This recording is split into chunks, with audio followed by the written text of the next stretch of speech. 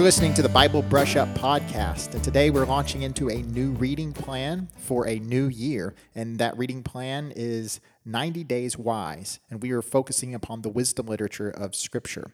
And if you're not familiar with that term, wisdom literature, you're basically looking at four specific books in the Bible, though wisdom can be sprinkled throughout any of the genres, but there are entire books that are classified as the wisdom writings. And the first one being the Proverbs, which come from a very wise king, Solomon, who had asked God for wisdom. So he's definitely got the credentials for writing this type of literature. And that shows in some of his other writings. He is credited with being the one writing Ecclesiastes, which also falls in this genre, wisdom literature. And the Song of Solomon also falls in this genre. So all that Solomon put his hand to falls inside of this classification, wisdom literature. But then one final book, the book of Job, falls into this category as well. There are some who would say that the book of James is primarily wisdom literature, and as I said before, you'll find wisdom literature sprinkled throughout. Many of Jesus' teachings that are proverbial by nature would fall into the wisdom literature, but as a whole, these books are wisdom. They fall within this category.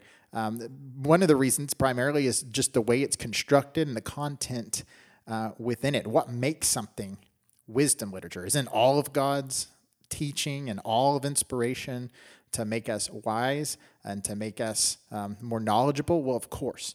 But wisdom literature is classified as such because it hones in on very general principles and truths that can be applied to almost anybody universally, regardless of the circumstances of their life. Whereas if you read the book of 1 Corinthians, you're going to find out that a lot of the truths come in a very specific way. They're stated specifically for the Corinthian church. And we have to do the heavy lifting of removing all the circumstantial elements of that writing in order to apply the principles to our current situation, which may be far different from the Corinthian church. However, when you read the wisdom literature, most of it comes in a very generic package that we can just take and use right away. We don't have to do any of that heavy lifting. And so that's one of the reasons why wisdom literature is very easily received by most of the world. Many people would say, yeah, I don't have any problem at all reading the book of Proverbs, even if they are not monotheistic, even if they are not Christian or not Jewish. Many people receive the Proverbs as very enlightening and very a positive source for guiding their life because these principles seem to function and work well in the world that God has created, even for people who do not acknowledge that God has created that world. And so many of the truths that you'll read in, like the book of Proverbs, they arise from the experiences and observations of the writer in life. So there are parts of Scripture in other genres that the knowledge given and received and written down for us to read and to believe, those truths would never come to us in any other way. That's called special revelation. So if it weren't for the writings, I would never know that Jesus is God's son. If it weren't for the writings, I would never know that Jesus is coming again one day. And there are many aspects of theology that we would not know if God did not tell us. But there are many aspects of theology that we can know simply by looking around us, and that is called natural revelation. So you have special revelation and natural revelation, and wisdom literature tends to focus primarily on natural revelation. And so you look in the sky and you see a multitude of stars, and you see a sun that comes up every day and it heats the planet and it allows things to grow. And you make all these observations, and especially with our technology, we can look through telescopes and see that these stars are millions of light years away and that the cosmos are just enormous. Well, from that natural observation, we can conclude that our God is very, very, very big. And so that would be an example of the wisdom literature using the source material around us, the things that we see every day, and not just us here in this state on this continent, but everybody can look up and see the stars. Everybody can look and see how beautiful and majestic the creation is and come to conclusions about God based on that. And not just conclusions about God. Sometimes it's conclusions about one another. We can look around and see that there are evil people. Every culture can do that. We can look around and see that some people are hard workers and some people are lazy. And every culture can look and see and observe those truths. And so the wisdom literature will take these observations and experiences and group them together into pithy sayings that we can take and memorize and use to conduct our own lives in a righteous way based on these observations and these truths that have been gathered and gleaned by the wise people who wrote them down in the past. So wisdom literature demonstrates how mankind should use their God-given resources to understand the world God has made. And wisdom literature will cover a multitude of ideas. You'll find finances being discussed in the wisdom literature, politics, raising kids, going to war, forming business partnerships, marriage, and a host of other things. So as you read through this, you're not going to be able to sit down and do a systematic study on one particular topic, because as you read through the Proverbs, you're going to be pinging back and forth between numerous themes and topics, and you won't spend much time on any given one, but what you will find is that you will return to each topic as you continue through the chapters. And so while it may discuss marital faithfulness in one chapter, it may be that it drops that topic. It begins talking about finances and speaking of politics or whatever, and then 4 chapters later, you're back at marriage again and parenting. And so those are just some examples of the ideas and topics that may be discussed. And you just have to sort of store up in your mind each of these topics and maybe write a list and write what it has to say about it. Because as you go through it, you're going to be on a roller coaster ride as far as gathering specific information about one particular issue. This makes context very difficult for the Proverbs and for wisdom literature as a whole. Whereas in a narrative or in a prophetic book, you can read the chapter before and the chapter after, and that will help you interpret the chapter that you're in. Knowing the context is key. Whereas context here works a little bit differently. It's not the context of literature surrounding the particular verse that you're in, but rather the context of thought and content that comes throughout the entire book. And so you have to keep tabs on that, which may mean that you have to hold on to a thought for 8 chapters until you revisit the topic again.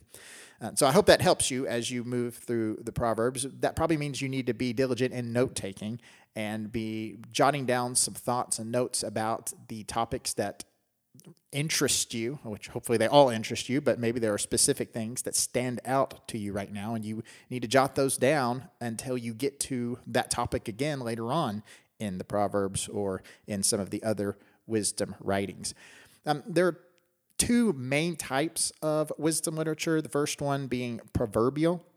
And that's those short, pithy sayings that we were discussing. It's what you find in the book of Proverbs. The book is called Proverbs because it is a collection of proverbs. A proverb is a short, pithy saying that states rules for personal happiness and welfare. And you'll find proverbs spoken by Jesus. You'll find proverbs given in our own context today. There are little sayings that we use all the time that are proverbial. An apple a day keeps the doctor away. That's a proverb. And one of the things you'll notice about those little sayings and those proverbs is they are general principles. They are not promises. So there's no promise that if you eat an apple every single day, that you will never, ever have to go to the doctor. You could be eating an apple when a truck hits you, and you're going to have to go to the doctor. So while the proverb is giving us a principle to live by, which basically means if you eat healthy, you won't have to go to the doctor near as much. That is a general principle that is probably true. You won't be as sick and full of illness if you put healthy things in your body.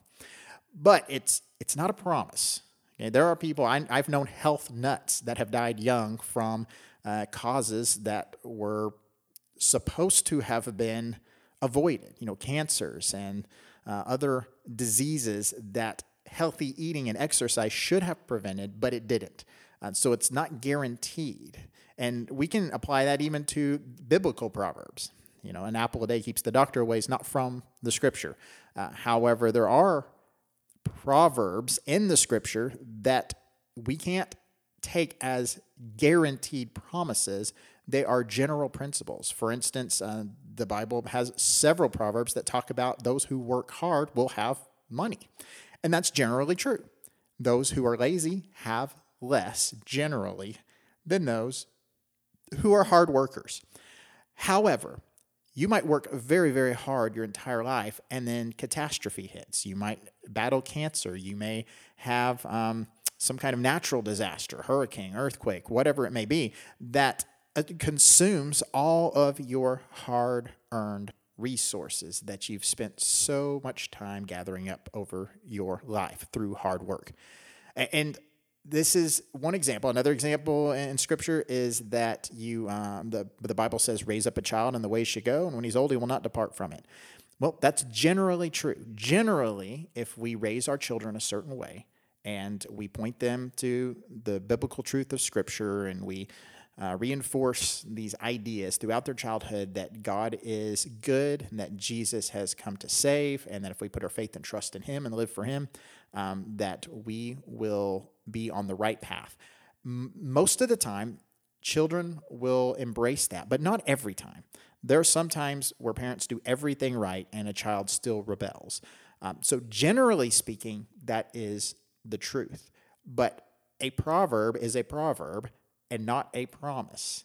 And so we can't hold people accountable for failing in this. If, for instance, their child ends up wayward, we can't say, well, you should have trained them right. Because God promised that if you raised them right, they wouldn't depart from it. No, he didn't promise that. He gave a proverb that's a general principle that if we raise them in that way, that's the way they will go. So make sure that you hold to that distinction. So that's the first type of wisdom literature, is the proverbial little sayings. The second type is speculative wisdom. And these are monologues or dialogues which attempt to delve into such problems as the meaning of existence and the relationship between God and man. And so speculative wisdom is practical and empirical, not theoretical. And the problems of human existence are discussed in terms of concrete examples. So Job, for instance, there was a man whose name was Job. We have a very concrete example here. We have a man and his name and his family circumstances that are given, and the entire dialogues that we read in the chapters following the initial story that we get are all around this event of Job's wealth going away and his children dying and all the disease that comes to him. All that is discussed is about this. So we're trying to find out, why do people suffer? That's the question. And so all of the dialogue is trying to get at this concrete example of Job and find out the wisdom behind human suffering.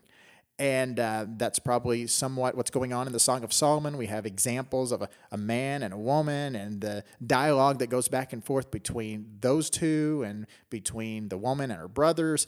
All the conversations that are going on are to give us insight into human relationships and what is a healthy, pure, faithful marriage. What is it to look like? What are the expectations? And so that is a very different type of wisdom literature, but still getting at the heart of some of these matters that are important to all people. Everybody wants to know what the point of human suffering is. Everybody wants to know what a healthy marriage looks like. Everybody wants to know where love comes from, and what are the expressions of love that are the most pure and true. And so as we read through some of these together, and we read through the book of even Ecclesiastes dealing with what is the meaning of life. That's a very important question that everybody wants to know the answer to, and Ecclesiastes is in a monologue talking about the practical and empirical speculations on that topic, on that idea. Why do some people die young and some people live longer? Why do some people build up wealth and then die with it and have done nothing with it? They didn't even get to use it. These are questions that come up in Ecclesiastes that help us work through the issue of meaning and purpose. And obviously, they're not without God. God will be brought up, and certainly it's from a Christian point of view, from a biblical perspective. And so these general principles, they still have God at the nucleus of it all. But much of it is deduced from what we can observe, not from special revelation that is given to us in such a way that we would never know without God revealing it to us. And so that's the primary things that we were looking at when we're covering the wisdom literature. The last thing I will point to is I want to read from Proverbs 2. It says, "My son, if you receive my words and treasure up my commandments with you, making your ear attentive to wisdom and inclining your heart to understanding. Yes, if you call out for insight and raise your voice for understanding, if you seek it like silver and search for it as hidden treasures, then you will understand the fear of the Lord and find the knowledge of God." And so there's a lot of ifs there. If you do this, if you do this, if you do this. And the point being made in this opening statement here in chapter 2 is that if you want it, you got to go after it. And you have to seek it like silver. Seek it like you would finances or gold. A lot of people put in a 40-day work week just trying to get that money that they can use because we are lovers of money. We are. And so he says, compare it to that. You may not put 40 hours into the reading of the Proverbs this week, but certainly if you want wisdom, you're going to have to dedicate some time to it. And the more time you dedicate, the more it shows that you actually are in pursuit of it. And the more we pursue it, it seems as the more we'll get from it. God's not going to let you pursue wisdom in vain. In fact, James tells us that if we lack wisdom, ask God and he will give generously. And so be praying about wisdom. Be praying how you can be a wise person. And then on top of prayer, give your prayer some legs and go into the scriptures and look for wisdom. And then when you're done reading the scriptures, look for wisdom in God's natural creation, in his created order, the order of nature, the trees and stars, the sun, the moon, the order of the animal kingdom. Go to the ant, you sluggard. One of the things we'll read in the book of Proverbs, we can look at the ants, we can look at the things around us that are happening, the order of creation, and we can deduce various nuggets of wisdom that we can apply to our own lives. But we have to just compare it with Scripture and in prayer pursue God and his wisdom, and we will find it. So I'm going to stop there for today. We'll pick up here next time on the Bible Brush Up Podcast.